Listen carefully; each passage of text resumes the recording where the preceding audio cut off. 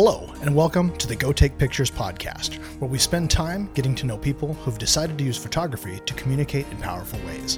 And the question I want to ask, how do they balance making art with being a real person? How does photography fit into their family, their job, struggles, and everyday life? At the end of the conversation, I'm hoping to know where the art comes from and then share that with you. My guest on this episode is Jordan Ingley, a Portland, Oregon-based landscape photographer with a background in audio-visual production and live music photography. Jordan and I had a chance to talk about post-processing, education, social media, as well as his ideas about using every bit of the image data possible to make truly inspiring photos. Jordan, thank you so much for being on the podcast today. I really appreciate you taking the time out of your day to join me. It's currently a beautiful, hot end of summer day in Portland. Not a bad day to be inside in the air conditioning. Oh yeah, for sure. Yeah. It's much cooler down here in the studio, Yeah. And where do you have your studio? Is it a downstairs sort of a? Yeah, I've been delegated to living in basements for like the last 5 or 6 years just to like afford to live in Portland still. So Right. Yeah, like me and my lady and a dog and a cat, we're sharing a pretty nice basement apartment in like cool. Woodstock oh, area. Nice. So yeah. But man, if it were upstairs, it'd be like double the cost. So exactly. Yeah. Summertime, it's great. It's like the earth air conditioner. Keeps us. The earth is the best insulation. Insulator. Yeah, totally. Our place is kind of half and half. It's kind of a daylight basement on one side and the garage. And so it's kind of weird because the air conditioning keeps it almost too cold down there in the summertime. Yeah. and then turn the heater on, Yeah. My kids are like, hey, it's kind of cold in here. Can we, I'm like, no, we're not turning the heat on. It's 90 degrees outside. And then conversely, today I was doing a real estate shoot and I was upstairs in a house with no air conditioning. Oh, yeah. Which was, you're like, hope the client doesn't walk in because you're just sweating all over the place. Yeah. And I was wearing long pants like an idiot. So yeah, that's the way it goes. Well, so I'm so glad we could do this. You and I met in person for the first time last week. Yeah. Which was really cool. And I've been following your work for, I want to say a couple of years now. I think I got to know your photography through our mutual friend, Josh. Yeah, totally. Who came out and hung with us, this weekend. That's, Josh Paris. But,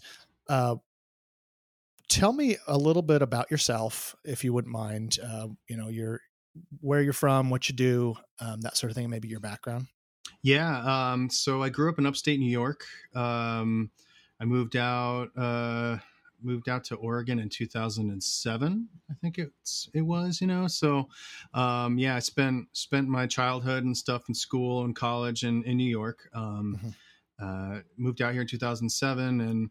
And, at the time, most of my work and employment revolved around music and playing music and teaching music. Eventually, basically, most of my 20s out of college was playing and teaching and gigging. Sure. What do you play? Guitar and bass, but guitar was the main instrument, and I've been playing since I was like 15 or something. Oh, wow. 16. Okay. So, the 20s was like, hey, I want to write original music and be in a band and do the thing. And then I visited Oregon, 1 year when I was in college, because my folks moved out here and my sister lives out here. And I kind of fell in love with Portland and so when I got out of college, I basically sold everything that didn't fit in a pickup truck and did a cross country drive by myself for like a month and a half. And just landed in Portland. Yeah. That's sort of a rite of passage, I think, for a lot of a lot of musicians. Yeah, definitely. And it's interesting because, when I got out here, I lived down in Salem, Kaiser area. So it was an interesting experience kind of at first living in Oregon, coming from New York, Right. I had to slow my roll, and learn to like curb the edginess of the things I do and say. how long has it been now? It's been 13 years, and I'm still a little sharp around the edges. I tend to be. But living down there, I worked in a music store, and from sales, I kind of like I was working with this one woman and her daughter actually, and she wanted to play acoustic guitar, and she was like into Taylor Swift and all this stuff. And at the time, like our owner of our music store was like, learn a couple pop songs for your guitar, so I knew a Taylor Swift song at the time and played a couple chords and like sold this whole guitar package to this woman. Right. And then she of course was like, do you teach? My daughter doesn't like a lot of people, and you're pretty nice. And at the time I had like long hair. It was very Jack Blacky. And that was like my first student. And then I basically was able to like pick up enough students that I didn't need to work in sales anymore. So I was stoked to get into music, and I started teaching. And then I eventually moved to Portland with some friends from the Salem area and some other musicians, and got into a band. And then we started meeting up with I met a bunch of different venue owners at the time, and other bands that we were playing with in like the scene from like 2008 to 2012 or so. Sure. And it was kind of it was a really cool like scene we had going. It's probably, I don't know, 500 people across different genres of music, sort of, but right. Like it was, there was it was just like the heyday for a lot of the people I know in my age bracket in Portland. And it's Portland has brewed so many different of these swells of like scenes over the years too. So but basically playing music from college out all the way out to here, most of my work has kind of evolved around music for some reason. Well, I think that being a musician gives you a certain understanding of audio, understanding of just kind of that whole oral spectrum it translates. Well, and when I was teaching music, the way I approached it was always about having it be a language of communication. And I've found that like music and photography and a lot of other art forms share a lot of the same intrinsic like communicative like traits. Like there's these things about them that are another way to translate meaning from one person to another or whatever, so sure. With music it was like learn the alphabet, learn how to write a sentence, learn how to learn how to compose. Photography, I'm kind of approaching it in the same way as I'm like building my way to teach people eventually is going to be a very similar way, is like learn the words and the letters and the punctuation, and then you can figure out how to write a sentence and a paragraph and a novel. Makes a lot of sense. Yeah. So I have to interrupt you and ask a question. Yeah. So you are telling me you lived in the Kaiser area, Salem area, and you worked in a music store. Yeah. What music store did you work at? Uptown Music. Yeah. Okay, this is going to kind of weird you out if you didn't know this already. Okay. Yeah. I worked at Uptown Music for 4 years. Oh shit! So you know Jim and yeah. It's shit. And Paul. Do you ever know Paul? Paul's a good friend. Yeah. Wow. Okay. Yeah. We're going to have to catch up on that offline because that has nothing to do with photography or whatever else. But that's quite the tangent. Well, cool. Yeah, so, man. So you took all of that. You moved up to Portland. We're doing the music scene. And kind of I would love to know why are you a photographer now? Where did that come from? What's the connection? Well, I kind of, I studied video production mainly in college, and I kind of was specializing that and like had always like filmed bands. Yeah. And I was always envious of concert photographers. Okay. And even like I think my first experience with media and was like old skateboard and like snowboarding videos, and I always wanted to be like a snowboard videographer was a dream, or something, and when I got into music, I was doing video, so like I'd be gigging and I'd set up my own cameras and edit and produce my own stuff for the bands I was in and try to sell that to other bands. And I still was always just super envious of like professional concert photographers, mainly because their cameras were so much more expensive than all the crappy little video cameras I was using at the time. Of course. And I kind of just was always on this trip towards like wanting to be more of a photographer than just a videographer, and the amount of labor and time and energy that went into recording and editing and producing videos for bands, that by the time the band like signed off on the final project, like they might not even have the same drummer anymore. Exactly. Been there.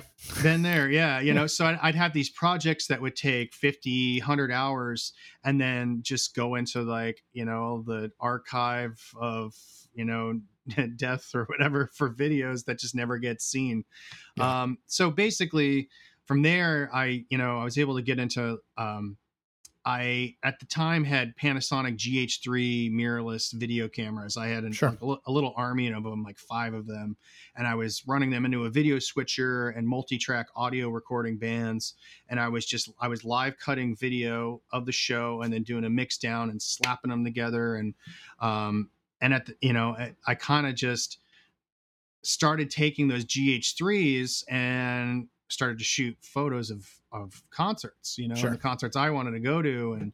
And because of my relationships with 4 or 5 venues in town, I was able to kind of like, hey, there's a band coming through. Can I get into the pit? And it kind of grew towards just like forcibly pushed myself into like photography basically. And as shooting concerts I was shooting with manual lenses, with a Panasonic Micro Four Thirds GH3s, and I still am surprised with some of the shots I've pulled off and gotten from that time. But that's what really pushed me to like fall in love with photography. And like I took a photo class in college, and I kind of was always pointing it at something that was landscapey, but for I don't know, a couple years there, probably 2000, must have been 2008 through 2012. I was just mainly shooting concerts, and eventually I got to a place where I wasn't doing as much video, and I was actually starting to get paid to shoot concerts. And I started shooting with a couple like just online publications that kind of specialized in like the jam band / festival scene at the time. And that allowed me to get into, I started working with a couple larger festivals on the West Coast, and a couple bands that I'd work with like String Cheese Incident and Humphreys McGee, who would come to tour the West Coast. I'd be able to get on tour with them and, do the runs with them. And at the time, the video experience I had like kind of built eventually got me a job at the Oregon Convention Center doing corporate audio visual. And so I kind of like moved from live events of concerts now to live events of like conferences and meetings and all sorts of stuff. And so exciting. Oh yeah, no, but it was a really interesting time because it allowed me to like clock in and clock out on the work that I was really getting like drained on doing 24/7 in my own business, Sure. So it was riveting work, but no one can see the look on your face there. I know. It offered, though, every day there'd be a different show most of the time. And I kind of like I became a video director and a video engineer there, and specialized in camera systems and projection and LED and directing shows. And it gave me the opportunity to like learn all these bits and pieces over the next like 4 or 5 years. And I met other companies who would hire out our like in-house team for their events. And I'd slip them my card, be like, I'm a freelancer too, by the way. And I started to get work again as a freelancer. Probably I think it was like by 2000, what did I write down? By 2018, it took about 5 years or so. I ended up leaving that job completely and went full time back into freelancing. Sure. But over that course of that time, I shifted all my photography and personal video work into landscape, and mainly it was just photography in general. But I had just hit this place where I was producing too much for other people constantly, and I was losing my own like love and creative outlet from it. Sure. So it goes back to, again, like producing all these videos that I just be rolling through and editing and scrubbing and editing. And I, just, they would, even I get paid well to produce something that they wouldn't promote well and nobody would see. And Sure. photography became just my outlet, and It's a thing you're doing for you. Exactly. Yeah. And what was nice is because I was able to support myself with like live events in another realm, it gave me the space to make photography be about me, Nice. and it's kind of like developed from there, and it's been kind of my MO with it. Like, if it's not about me, like, why am I doing it type angle? And it complicates things as I try to want to make it a business now. Right. But since then, I mean, when I started really working in live events full time in 2013, it also, like, I learned that I didn't like being around thousands upon thousands upon thousands of people, or not. It's not so much like, but basically, I needed to somehow rejuvenate myself and refresh myself, and I found that, like, being, finding, the introvert in me, that, where being outside and being by myself was like really rejuvenative, Sure. yeah, regenerative. I don't know. There Those you are the go. correct words. Regenerative. I like that. Regenerative. Yeah. And I kind of like, found that, the introvert part of me was just needing to be fulfilled that way. So then I can go out and work more. And as my career kept growing in live events, where, at the busiest, I was flying over 100 flights a year. And I kind of shifted back in. I was on tour with bands again, and then like doing more sports. And, when I left the convention center, I kind of took off for me. And, I'm kind of like jumping real far ahead there, but, No, that's okay. That's okay. It's, yeah, gives a pretty good timeline though. Yeah. And I've been spending my energy on that because I've been writing my bio on my new website. So it's funny. It's been on my mind, it's been an interesting world now in 2020, because all this talk of live events I'm talking about has basically been obliterated. I don't even know what to expect for live events. I see pictures of the shows that I've worked where there's 250,000 people in one, venue or space or festival. And I can't even fathom that right now. So, I've been spending some time looking at my timeline and just trying to get my story kind of together, I think that makes a lot of sense, because it's, we've talked, I think among photographers, and that's, it seems like the longer you are a photographer, the more you kind of run with and are friends with other people who are involved, whether that be, like I was hanging out doing some real estate work with a photographer who has a real estate photography business, but he also does weddings and family photos.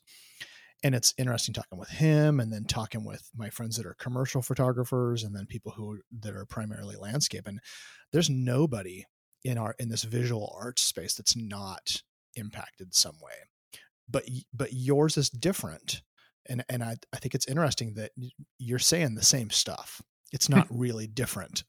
And I have other friends that work in the live event space that are, kind of saying, hey, look, every single person that's my peer that I work with, that are my subs, the people that are my subcontractors, the people that I work for, every one of us is out of work. Like the entire livelihood is completely shifted.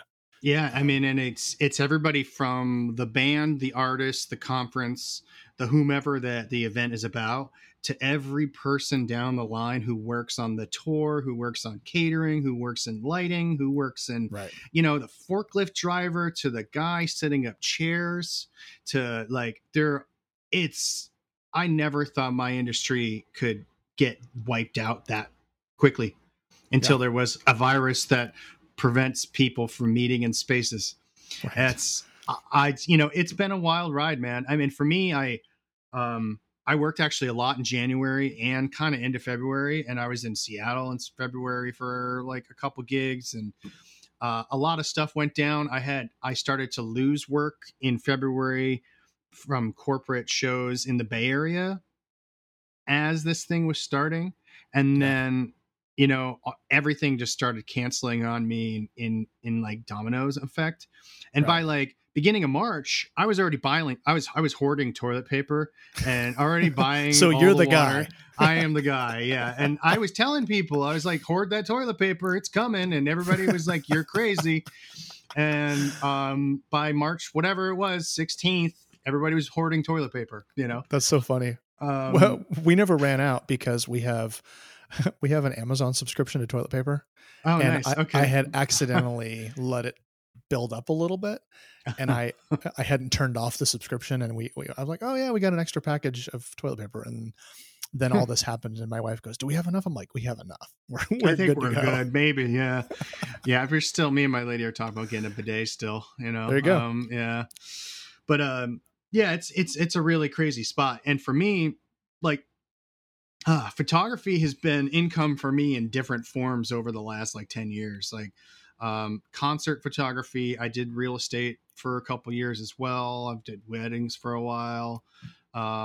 Just weddings I never really dove fully into. It was more like I was getting a couple a summer because people wanted them, but I did Right. video for them as well, and that was kind of a bigger sell and Sure. even more stressful. But so yeah, it's interesting. Photography is a great, it's just so there's so much you can do with it.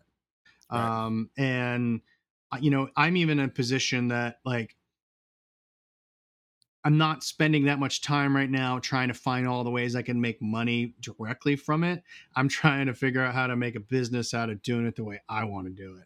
Yeah. And I'm kind of approaching it right now like my business plan is just kind of how it was with music, where I was gigging as a musician and eventually I had to teach to make money, Yeah. So I'm kind of wanting to go that way and go with photography education and go like I've been kind of building this plan for the last like year and a half to like get into teaching workshops and running Sure. workshops and putting together tutorials. And I've been accruing a lot of content and starting to build like a tutorial package and plan over the last year. And then of course this 2020 happened. Yeah. And it's been kind of the impetus to get it done. Yeah. Which is interesting. It's still not quite there, but it's getting there. So have you been creating content for that? Yeah. Okay. Let me see. Last year was a really big year for me for shooting. I gigging wise, I had a really awesome client reoccurring gig that would put me to work for about 40 days at a clip.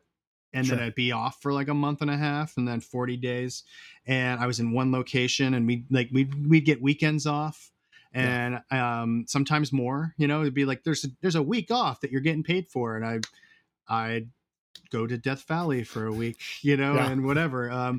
So I spent a lot of time last year filming and shooting. And I've been kind of similar like what you were talking about earlier with YouTube videos of just like figuring out how to like promote yourself with like your intro video and the vibe and the style.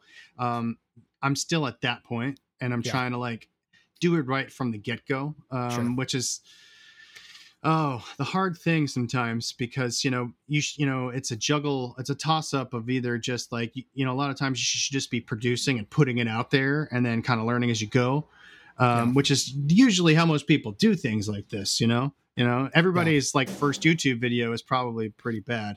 Well, here's a good example of there's the Casey Neistat style and then there's the Peter McKinnon style. Yeah, and they're good friends, but they don't look anything alike. Yeah, and Casey's. Yeah. I know there's production happening behind the scenes, but it is really rough, and that is the brand. Like that's how he's definitely. done it. And he's always kind of done it that way, Yeah. But I think it doesn't work for everybody else, and you have to.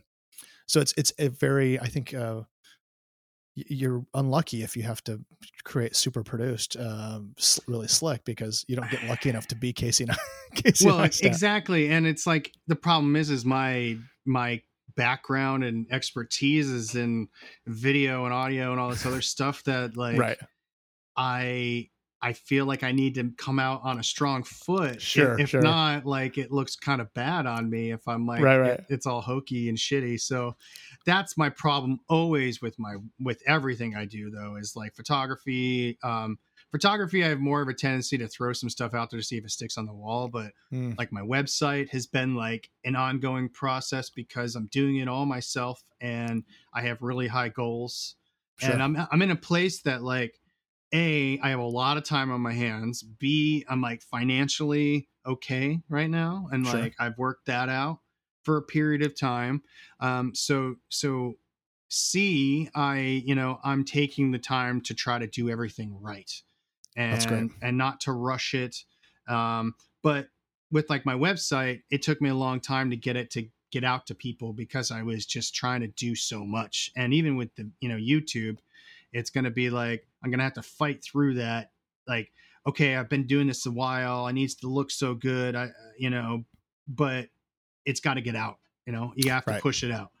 And just like with your artwork or any, photography or whatever you're doing, it's like, you have to get to a place where, you do have to push your work out there and maybe get the feedback and, and then keep working on it, Well, there's a software term. I have run I have a bunch of friends that are all in the software development world. Mm-hmm. And then there's kind of a whole community around the independent software side of things, especially in the Apple world. And I think there's this phrase that gets put out there a lot, which is ship early and ship often. and the idea is that the longer you sit on it, the more you're going to overthink it. Yep. And you've also lost the traction of all that time that it could have been out there in the world.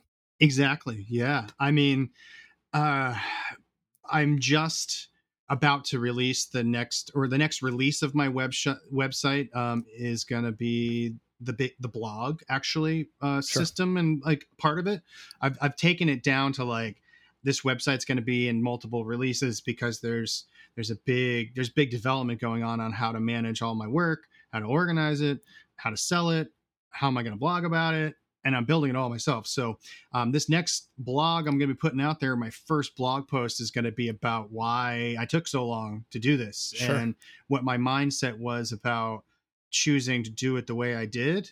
And I find that like a lot of it is been my distaste with social media and distaste with other like packaged website systems that I'm sure that I've like, I state it right in it, but like, most photographers can survive and run successful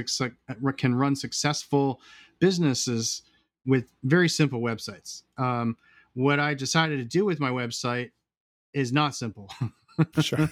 Well, and I've seen it, right? Mm-hmm. I've seen versions of it. And it's not like, it's also like, I'm not like Apple here and trying to develop a new iPhone, but I'm taking the time to like develop this thing that's built for me, that is useful for a photographer, and I'm trying to kind of work out all those kinks so that way maybe at the end of the day this will be a platform or a product for other photographers to use. And it might even like, I've already been working with WordPress and web design for 2 years on this one project. And I've started to like look at some other projects to get involved with, and also like build little small websites as like practices. Like, I'm going to build a little blah, blah, blah website, and I can do it now pretty quickly. So it's become another skill, another trade. And the one thing I've learned over the years being a freelancer is that like, you always have to diversify where you make your monies, kind of like just with the photography, like, landscape doesn't, mountains don't pay you to take pictures of them, sadly, but brides do, and kids do. And, there's other things that you can make money doing with photography. Exactly. So yeah, the website's also been that. It's been a skill building exercise of learning how to design both the front end and the back end of the website. And it's taken a lot of time away from photography in other ways, though. Yeah. And that's been kind of another lesson I've had to learn in my photography path, is that like it's not always about taking pictures. There's a lot to like running a business that doesn't have anything to do with actually the business. Like the business of photography is not just, taking pictures. Well, So, most of it's not. This is yep. kind of timely, but just a few weeks ago, Chris Burkhardt released his Business of Photography workshop. Mm-hmm. And I had seen a little bit of rumblings that somebody, people bought the workshop and they got in there and they were complaining, saying he doesn't talk anything at all about taking pictures. And I loved it. I thought it was fantastic. I'm like, this is Mm-hmm. great. He's talking about exactly how he built his business and giving you these really practical steps on how to build it. Because the reality is almost all of the money making and the development of that business happens sitting at a computer, on the phone, composing emails, networking, meeting with people. Most of it doesn't happen out in the field. Almost none of it does. So Yeah, it's it's crazy. a good reality to be aware of early on. Yep. And I think I just been in uniquely like okay position through this whole COVID-19 thing, because like, I don't know, since college, since we started talking about earlier when I was at that music store to now, I've kind of lived in a very pretty low cost life. Sure. I've lived the poor That's a creative musician life. life. Yeah. Yeah, exactly. So, even with freelancing, when it rains it pours, right? So like, it's just pouring. It's fucking raining right now. It's pouring all over the place. And it's more about shifting your priorities and finding other ways to, I don't know, make money. And Right. I luckily my overall cost of life aren't too crazy like some people have. So yeah, just put me in a unique position to kind Yeah. of hopefully just hustle through this thing. And That's great. I want to come out on the other side of this even stronger. It's kind of the real goal. So yeah, well, and so that is a really interesting place for us to kind of point a little different direction. Mm-hmm. So you talked about the industry that you were involved in, that you were gigging and doing work in right up until February. Yeah. You've talked about photography, you've talked about your website, you've talked about education. What are you doing now? What are the plans? What are you hoping to do coming out of this thing? Ooh, well, it's shifting every day, but the goal was to get into the work, the business of leading workshops and teaching people, and producing digital tutorials and kind of going that way where a lot of photographers have gone, because there was there's good business in it. There, at least there was. It's Right. it's really interesting now, like that goal is going to shift more. I still think they're like, my goals are to build a business around photography education. Sure. But it's also all up in the air. It's, for me now, it's I can't lie. I'm trying to just keep all doors open. Sure. And, but ideally it's about finishing this website. Once the blog is out and I kind of can start producing more content there, the next release after that's going to be my digital shop. And so you can purchase fine art prints. And I Sure. do want to be doing, like, my end game with a lot of my work is going to be large format fine art printing. Sure. I'm kind of, I want to get away from it being meant to be seen on an Instagram, and I want it either to be on my website where I've curated the viewing experience for people, or I want people to see it big and printed huge. Right. And I think, COVID's going to affect that industry too. There's definitely money to be made in high quality fine art printing. And if you can promote yourself well and you can get into, I mean, the the goal before was to get into some art fairs, and kind of I've been acquiring like the equipment to do like a decent looking, art booth. Got the walls and lights and all that stuff. And my other idea was to, tour with my camera and my prints and try to like set myself up through, a couple weeks of art shows and then shoot on the way, and kind of again to expand where I can make some money too with my prints. Sure. That makes sense. Yeah. But now again, the COVID, you can't get people together in groups. You can't get people together in groups. They won't let us leave the country. Yep. We can't leave the country. And people need like expendable income to go and drop like money on some pretty pictures, Right.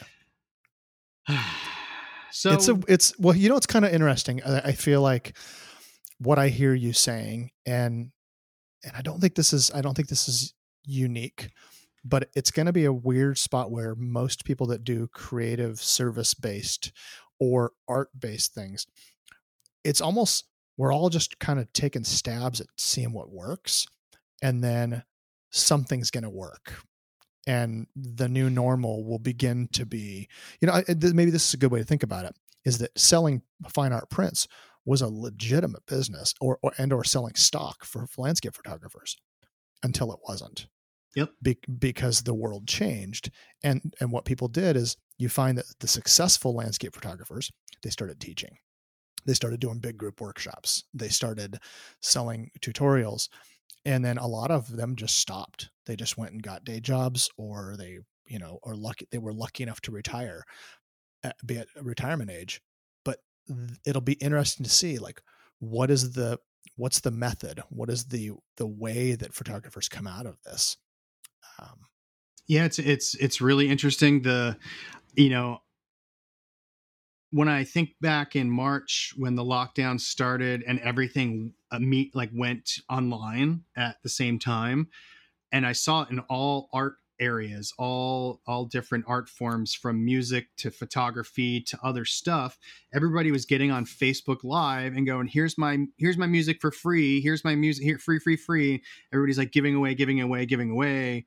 And I just was kind of sitting back, and it reminded me kind of like when Napster came out, or like these other technological and other things that occurred where like they changed and broke and disrupted the whole thing.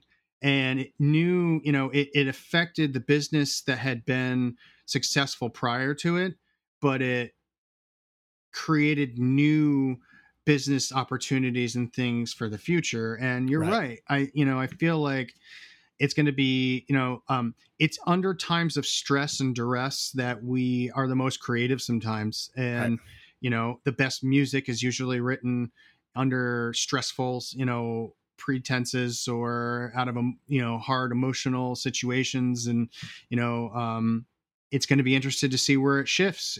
But last year I got involved, luckily, with the Out of Chicago guys and guys and gals and peoples. And I got to work with the Out of Oregon conference in last October here, that was on the coast, through my relationship with Nick Page, and he connected me with Chris Smith, and it was an opportunity for me to combine the conference and corporate world I was working in with photography education. So it was I was just super stoked about it. It was a really great mixture of everything. And when you're out on that conference last October, man, it was just the first time to get to meet some of the heroes and people that I never thought I'd get to meet unless I spent the thousands of dollars to go on workshops with them, which is pretty much also how this world works. We could talk about that for another time, but it was great to go meet guys like Sean Bagshaw or Aaron Bobnick or Gavin Hardcastle or whatever, in just a pared down kind of person to person situation. Sure. And everybody's been just doing really well. Like the whole industry of landscape photography has been 2019 was a really good year for everybody. And a lot of people took some big moves into this year expecting it to be the same. And And now when that out of, they did after the lockdowns happened, out of Chicago did the Out of Chicago Live conference. And it was, they brought me in to help out with that too. And it was 10 Zoom rooms maxed out with attendees for 3 or 4 days straight, going through just like meeting rooms of an AV session with all these photographers. And it was just really interesting to see all these technical photographers who were still like working through the, like, how to do a Zoom meeting. Right. And, kind of wrapping back to what you were talking about, it's just interesting now to see, like, in our industry, who can work with the technology at hand to try to kind of keep their business strong. Right. And it's really interesting because I feel like everything, like, we've been all kind of prepared, uniquely prepared to be able to do that transition now, like Zoom just being free, like everything's running on it now. If this was 20 years ago and the internet and Facebook and whatever is Netflix, those things, I mean, we would have been in Armageddon rioting months and months and months ago. Yeah, totally. Well, it's weird how you do start to see who's equipped and who's not. Yeah. The typical CEO can't, they can't even screen get their share. Yeah. Turn their mic on, Yeah. None of that stuff. And it's just interesting because at that time, there was people, there's people who do this sort of video streaming thing all the time. And then there's some of the old school photographers again, who like, still shoot film, or whatever, who are there, who like aren't used to running the computer. And that was another kind of new role that was part of that meeting, was like being the host and being in like a Zoom room. So when people come in, you can meet with them and, tell them how to screen share, make sure your mic's on, do all this stuff, talk about the format. And then when you open up the room, then you can show this, so we're working to like build this digital meeting space, and it's only growing. I finally booked a gig, my first work since February, and it's all directing Zoom and Microsoft meeting type. It's like a show, but instead of speakers in rooms, it's going to be Zoom calls coming in and mixing of audio and screen sharing to produce a show per se for, so how much client. How much of that going through that process and knowing that this is maybe the new normal, and not just in photo education, but in other places too, how much of that is shaping how you plan your offerings? It's with my live production work. I'm expecting that as that work starts to come in, that a lot of people are going to be trying to lowball me.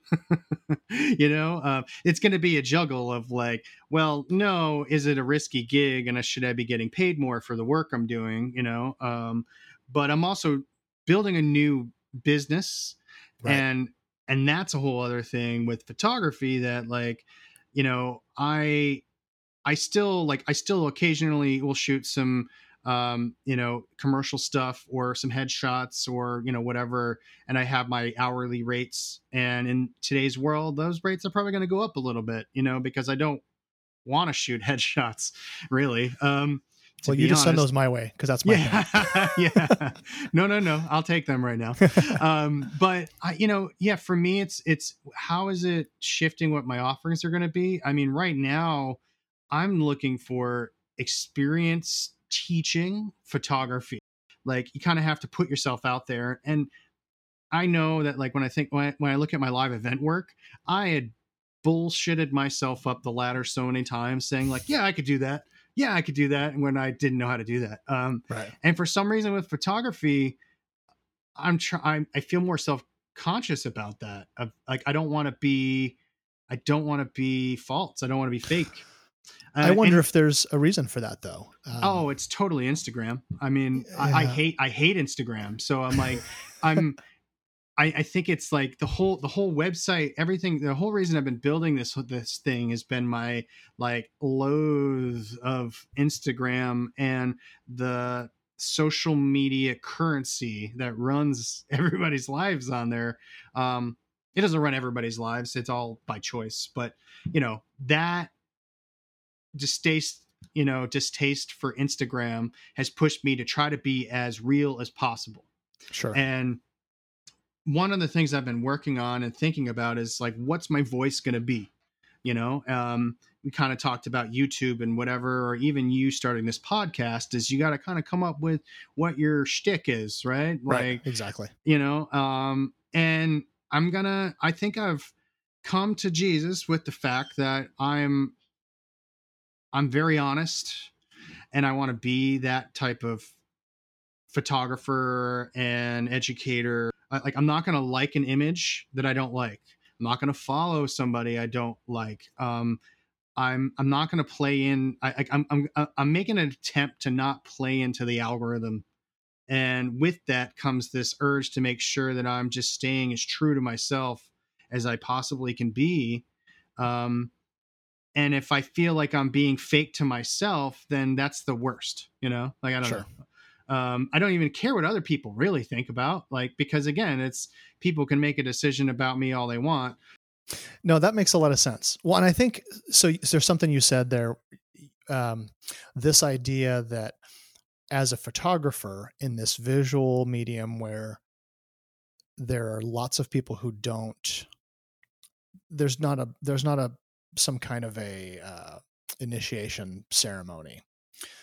And so everybody takes pictures, including there are teenagers out there who have almost zero life experience and zero schooling that take better pictures than we do. Oh yeah. Just on a side note, I found a kid who's on TikTok. He has 7 million followers on TikTok. He has an Instagram account with 500,000 followers, and his images aren't good. I mean, this isn't me trying to be an asshole or hating on somebody. This is just the reality, But well, I'm talking about the one that actually is better than both of us, because I have seen those too. Yep. And yet, I think the difference is, like you were saying, you kind of, and this is a theme I'm noticing through my interviews. This idea of the fake it till you make it. You put yourself out there and you just pick up work. And I think in an industry where it's a service oriented thing, like the audiovisual stuff you were doing, they don't know the difference. You're not competing with the hobbyist. You're coming in and doing something that's so crazy, and they're like, hey, can you rig up this lighting to do this with this background projected on? And you're like, yeah, I can make that happen. And then you go figure it out. Yeah. But they couldn't do that. And the difference is when somebody says, hey, can you teach me how to use this Photoshop action? And there's a difference, because you actually have to be able to really do it and show them how to do it. And there are lots of people out there that there's lots of hobbyists that can do this. It doesn't have to be your career. And so I think maybe that's a little bit more that puts the pressure on a little bit more. Like what you do, it has to be real, and it has to be, you kind of can't fake your way through it as much as you could with a service thing. Like when somebody says, hey, I want my headshots to look this way. Well, I can look that up and figure it out and bring in my lighting, which they don't have. And I'm bringing in tools and I'm making things happen. When it's education, it's a little different. You actually have to know it. You got to know your shit to teach it. Yeah. I mean, it'll stick out like a sore thumb if you don't, Right.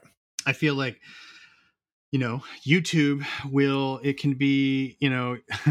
YouTube will slay you to death if like your content sucks, usually. You know what I mean? Equalizer. Like, yeah, exactly. And there's a big part of that is like getting myself, I've been behind the camera so much, again, I have this idea and visual aesthetic of how I want to do it, but I don't spend that much time in front of the camera. So that's been a whole other thing too, of like almost leaning back to when I played guitar and being like the band leader and singing and being in a, playing music in front of hundreds of people or thousands of people was like, it took effort. And it's been so long since I've been there, and I've lived in the shadows for so long, working bigger stages and doing bigger things, that now I'm like, okay, I have to put myself out there. Sure. And so even more so, I want to make sure that I'm just trying to, again, I just, for my own sake, need to be real for myself, and I want my work to represent that. And I'm on a trip of trying to be as original as I can, you know. Let's talk about that more. Sure. Let's talk about that more, because Yeah. I'm actually really curious about that. You talked about wanting to be honest and moving away from what you're perceiving from platforms like Instagram, and I would love to know your artistic vision for that. Like, how do you want to see your photography grow, or what is already in your photography that you want to develop more? Like, if there's something you're already doing that you really love and you want to develop more of, that's cool. I'd love to know about that. But also, where do you want to go with it? Oh man. Yeah, I think my artistic vision has kind of danced around like this mix of like perfectness, like yet magical and kind of like other dimensional. Like trying to find psychedelic, you know, trying to almost like create a psychedelic scene for people that borderline something that you could dream or something that is real. And Sure. I feel like you know, I live around compositions. Like, I think compositionally is where I try to be the most unique I can, as like next to just straight up copy, you know, like there's comps that you have to take sometimes that you're just Sure. like, that's it, you know, and like, This is where the trail ends. this is where the trail ends. Yeah. And that's okay. But I lean back on my push away from social media to also has created an urge for me to hunt and look and try to find as unique of a scene as I can at places that people visit often, you know. Yeah. And you know, nothing has been, you know, very few things are unshot anymore. Right. So how can I create an image that is unique to me? And you know, with the camera, it's one of the I love photography as an art form because you have this like magical wizardly control of time, and Right. you can show the world in one frame. Like, one image can say more than an hour long movie, you Sure. know. And that was always my pull towards photography, even back in the day when I was doing all the video work, was just like the power of one image. Yeah. And with my landscape work, like I'm, you know, I'm heavily influenced by a lot of the, you know, close front type photographers like Nick Page and Ryan Dyers and all those guys. And I'm also really influenced by a lot of the smaller scene folks like Alex Noriega and you know, like I like all of it. But I've seen the trend in my work from when I was a concert photographer to even real estate and other work, that I am always looking at scenes that are like wider than the eye can see or tighter than the eye can see. Sure. And the work I'm trying to put out there, I'm trying to kind of bend the mind a little bit, like kind of break what you might see, you know. And I want to create like an emotional response from people that, you know, comes from like y- y- visually almost assaulting people. And like Yeah. my other business, like my live event business, is called Visual Suplex. And for Mm-hmm. folks that don't know what a suplex is, it's a wrestling move where you pick somebody up and you slam them on your head behind you. Nice. Yeah, and I initially, like when I started Instagram, it was Visual Suplex, and I was promoting myself as a as a label like that, you know. Sure.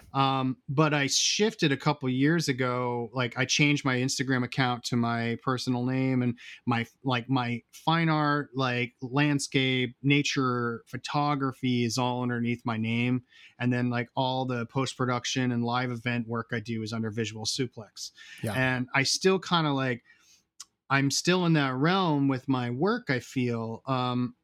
And I'm, you know, I've never had anybody really describe my work to me.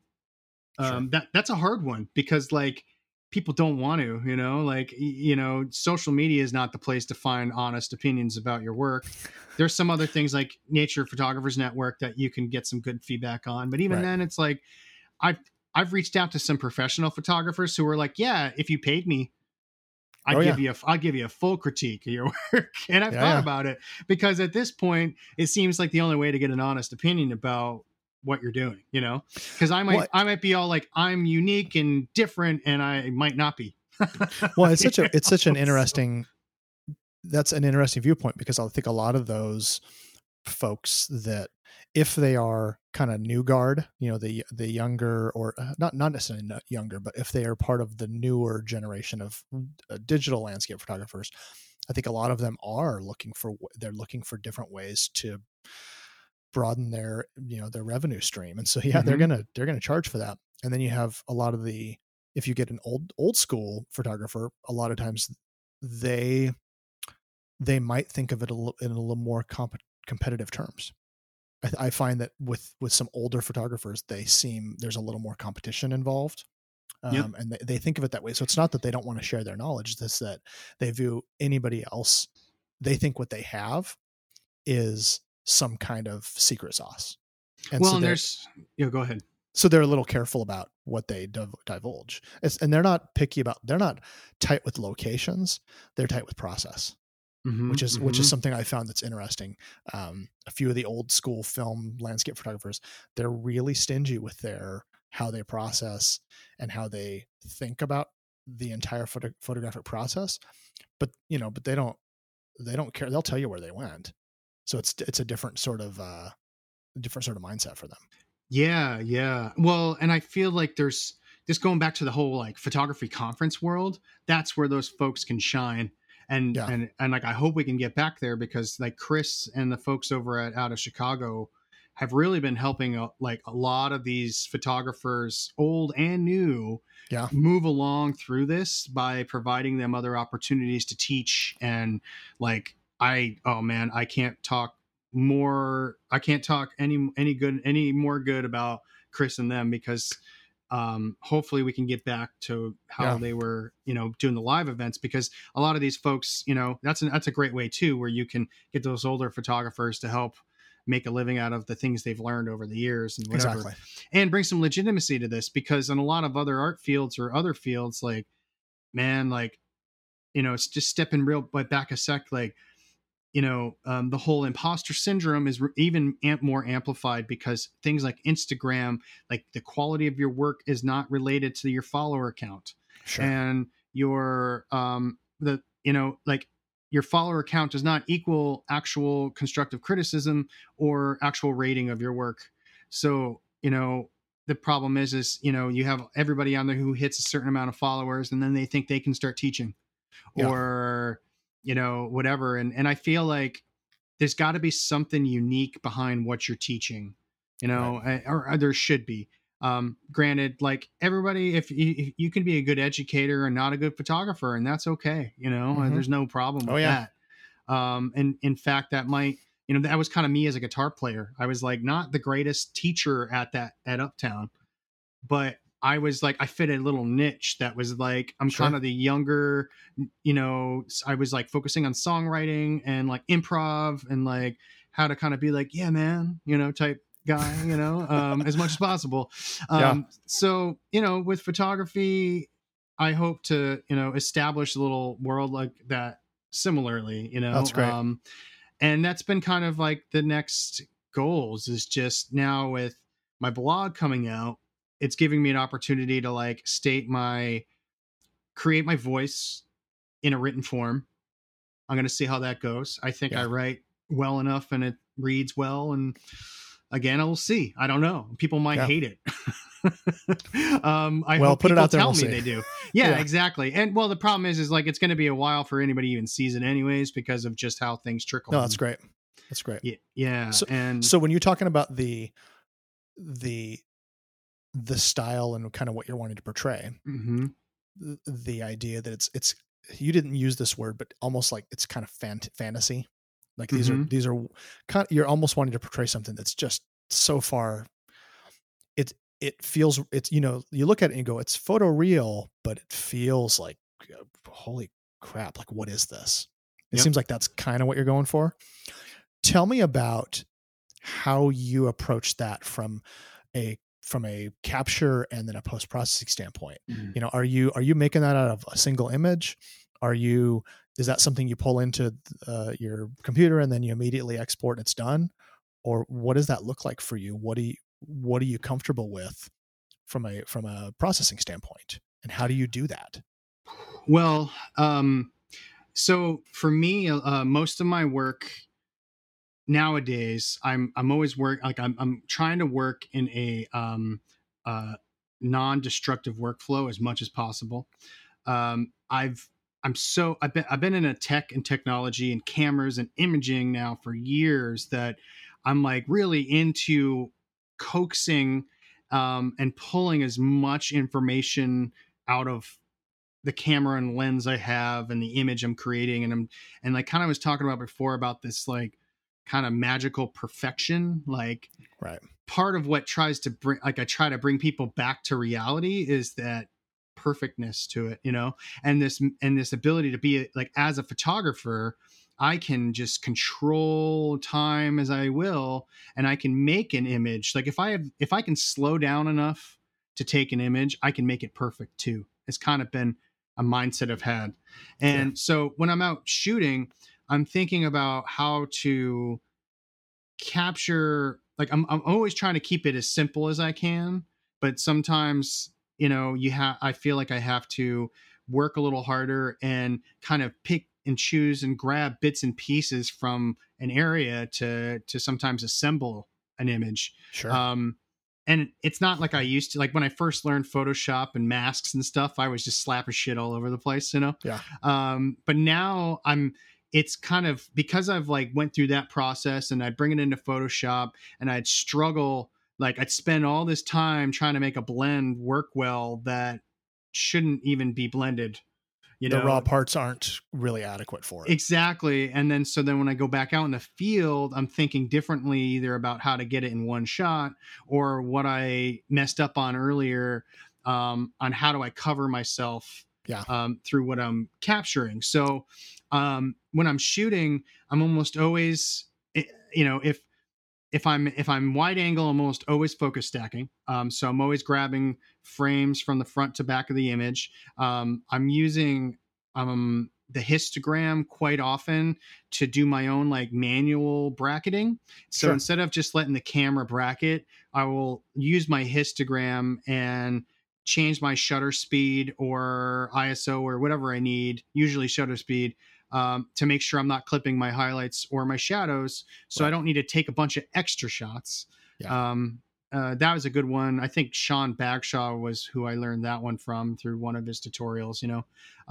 And I'm thinking in my head how to grab as much of the data as I can there in lieu of how I'm going to process it later. Yeah. And then I'm almost always round tripping from Lightroom to Photoshop and back to Lightroom. Sure. And I like to try to keep all my layers as smart objects in Photoshop, and I organize my master files in like folders and ways, and I process in a very specific way every time, so that way if I want to go back to that image years from now, I can go and tweak, because there's images I have from years ago that I've actually have reprocessed with minimal labor on me because of the way I set the image up, and gave me that flexibility. And then I've had images that are just flattened and then you're just hosed. Which kind of sucks. I actually shared an image today that it was taken in 2013, I think, on a little tiny crop sensor, 16 megapixels. And I thought I only had the JPEG, and I dug around through through hard drives, and I found the raw file and I reprocessed it. And it totally holds up because it's the raw file, because there's nothing's baked in, which is pretty cool. Yeah. And it's interesting because when I was shooting events, it was like I'd shoot thousands of images, and I spent so much time in Lightroom and when I got into photography, Lightroom was the thing. Funnily enough, though, I've been using Photoshop since 1997.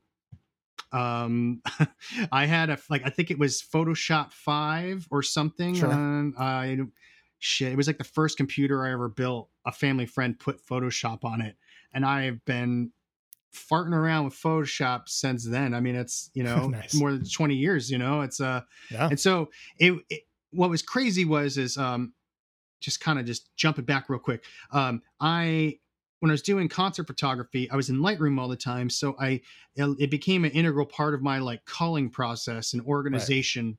Right. And Photoshop at that time, I was doing a lot of like posters and graphic design work for venues. And I worked at a recording studio. Yeah. So I wasn't even touching Photoshop ever with my photography. And then, it was about 2015, 14 that landscape became the priority. And then I learned about, there was one photographer I'd followed on Instagram. His name is Gabe Rodriguez. He's out of the Monterey area. And he was the first like guy I saw who had that like mystical Orkney landscapey look. And I was like, how do you do this? And he was like, Ryan Dyer, look his stuff up.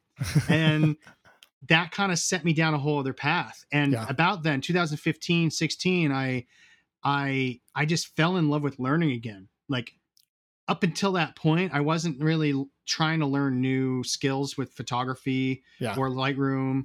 I was just working constantly, and then all of a sudden it was like, oh wait, here's a new skill I can learn, and I can learn it myself. And here's all these tutorials out there. And it was like combination and excitement of learning and like a new art form that really just kind of broke me out of a lot of like, I was at the time even kind of just burn out and just struggling a lot mentally. And it opened me wide open, man. That's really cool. Yeah. There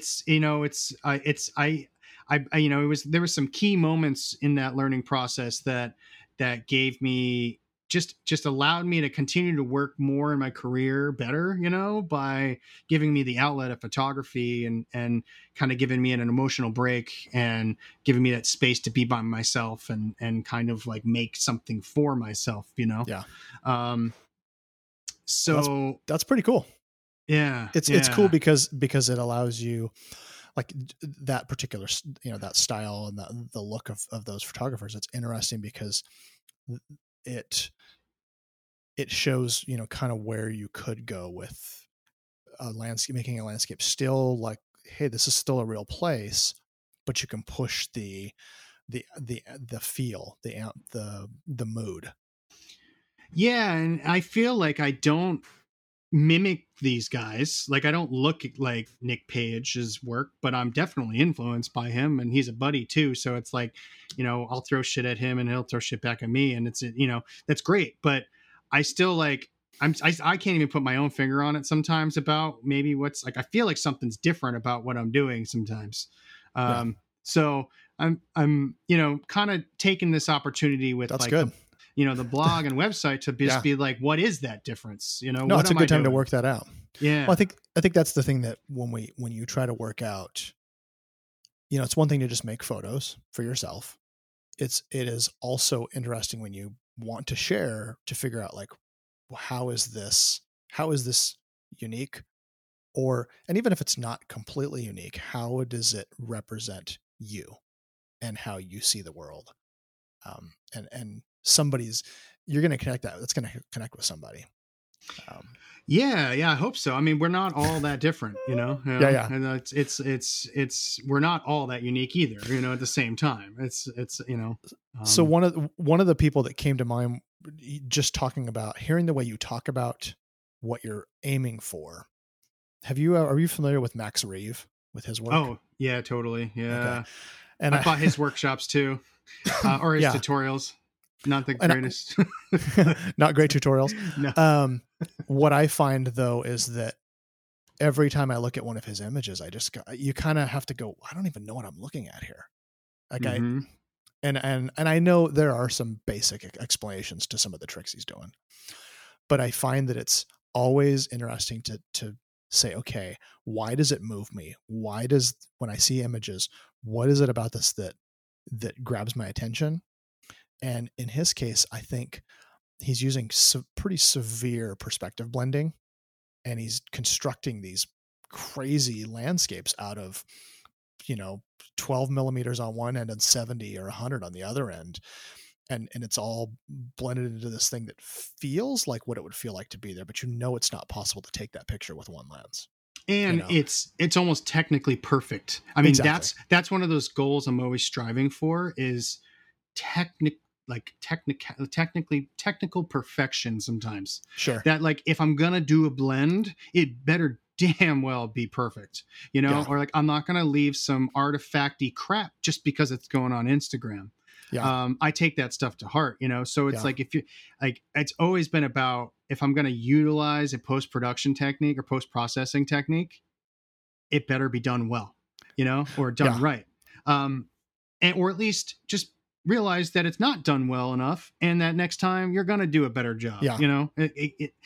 We're all on the path of learning here, Well, and I kind of like the idea of embracing really epic manipulation, and not trying to pretend it's not real, not trying to pretend that that's what you actually saw. But man, and maybe that's one of the things I like about, and I brought up Max Reeve. I just feel like it's so fantastical and crazy that you look at it and you go, I know that there's something going on here, but it's so crazy that I don't quite know exactly how he did it. And I love that. I love feeling like, yeah, I'm being manipulated, but I'm okay with it because it's so out there. And it kind of reminds me a little bit, I don't know how much experience you have with film photography, but okay. So this is kind of an interesting thing that we don't really have in the digital world, but you should, if you haven't spent much time listening to or watching Ben Horn's YouTube videos. I have, yeah, some of them. Yeah. Okay, so Ben is a large format 8x10 shooter, right? And the one thing they have that we don't is the ability to have all these different movements, and to move the bellows, to focus and perspective shift in camera while they're shooting. And it's a little bit of like the same kind of stuff I was talking about with Max Reeve, where you have he has really extreme perspective blending, but you can do that in camera with an 8x10 field camera. Yeah, it's cool. And that whole concept, we would frown, there's a lot of people in the digital world who would totally frown on if you did that sort of thing in the digital world, but that's been around for hundreds of years. Yeah. Like tilt shift lens almost too is a very similar idea. It's like tilt shift lens, but taken to an extreme, because you're not just tilting just the lens, you're also tilting the entire movement. And I think that it's kind of a weird thing to also think about how far you can push negatives and slide film. Even more in some ways, the way that you dodge and burn in the darkroom is really more of a Photoshop thing than a Lightroom thing. Yeah, Lightroom is, adjust some sliders, bump some contrast here. That's not what dodging and burning is. Dodging and burning is a really different process. And I think that I love the idea because I feel like it digs into the way that photography has been thought about for, hundreds, the last 100 years, not just what's been happening since Photoshop became a thing. Yeah. Well, again, I everybody kind of, so any of these big post processors, you can think about, or, young and new, or, new and old, nobody's out there like, I post process. But you see these guys who are like, I'm all in camera, and try to promote themselves as like, I'm better than, not that they're better than you, but they're kind of trying to play off like they're all in camera technique, blah, blah, blah, blah, blah, blah. I kind of want to I would love to sit and just talk to people about post-processing and how to exploit your camera to create imagery, and use every bit of pixel and every bit of Photoshop and every bit of tool you have to create art. And that would be kind of the premise of that idea. I think that sounds great. Well, so we are getting we've been going for a long time. So I want to kind of start wrapping things up and ask you a couple more questions. Yeah. The first one is that I would love to know if there's anybody that you think I should talk to on the podcast. Oh, cool. One of my ones that I always think about is one of my favorite photographers is Paul Grossman. Okay. He's a wave photographer. Mainly focuses on like telephoto water shots of like waves. Okay. Cool. And he's Australian, so I don't know, that might be a reach. But he's one of those guys that I would love to just hear about his technique, because like he's shooting in the water, with a telephoto lens and getting these like the wave images he makes look like mountains, and just the textures and the lights he goes for. It's really, really cool. Let's see, it'd be cool. Like, if you need, I could also connect you to guys like Sean Bagshaw. That would be another really fun one to get somebody on here to talk to. Yeah. Chris Smith would be a really cool one to talk to. From out of Chicago. He's a good guy to meet and kind of get connected with. That would be definitely interesting. Yeah. You should go and get Matt Payne on your podcast, because you were on his. I was on his. Yeah. Yeah. And be like, come on, let's talk. No, that's great. I appreciate it. I don't know if people want to hear him talk more because he already has a podcast. One of the things I focused on is really digging in and wanting to know the story of, who you are and why you do what you do. And the thing that I think could be interesting, I know Matt's been interviewed elsewhere, but it's great when you get the person who normally does the interviewing when they are behind the microphone, when they are on the other side. And you get to say, okay, so tell me about, like, how does this fit into your life? How often, how many podcasts do you record a week? When do you do it? When you have a full-time job, how do you balance that? How often does your family come along on these crazy trips you go on, or when do they just stay home? And those are the things I'm kind of interested in. So that could be an interesting interview. Matt's a friend. We've chatted quite a bit, so I'll have to see if I can get him on here. Tell me about where people can find your work and see what you're up to. Yeah. Well, I mentioned it a couple times, but I got this sweet, spiffy new website at jordaningley.com. That's kind of going to be the new hub of where all my social media will be connected. My newest work will go on there first. I'm going to be writing blogs and articles and getting my videos up there. So that's a good place to start. I just creep in the shadows on Instagram. That's probably the main platform where most of my energy goes with social media and my photography. On Facebook and Flickr and F-Stoppers are my other couple ones that I've been kind of F-Stoppers and Flickr. Like, I've been putting some effort back into Flickr because it's an old school platform, and it looks so much better than Instagram on there. And I try to avoid Facebook now, like at least until after the election. There you go. As much as I can. That. Yeah. But there's still a lot of people who are on there that aren't on other things. So yeah. It's so true. Website, social media, you can shoot me an email anytime. And like I said, I just, I'm kind of here to be real and opinionated and honest with people. No, that's great. So that's great. I like it. Well, thank you so much for taking the time to make this happen today. Now you got to go be outside in the sun. No, I'm planning on I'm going to keep working on my website. I like it.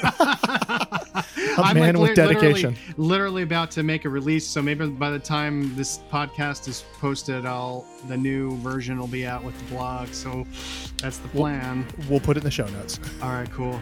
Thanks, man. Thanks, Dan. I appreciate you having me on, buddy. You bet. Thank you so much for spending this time with us.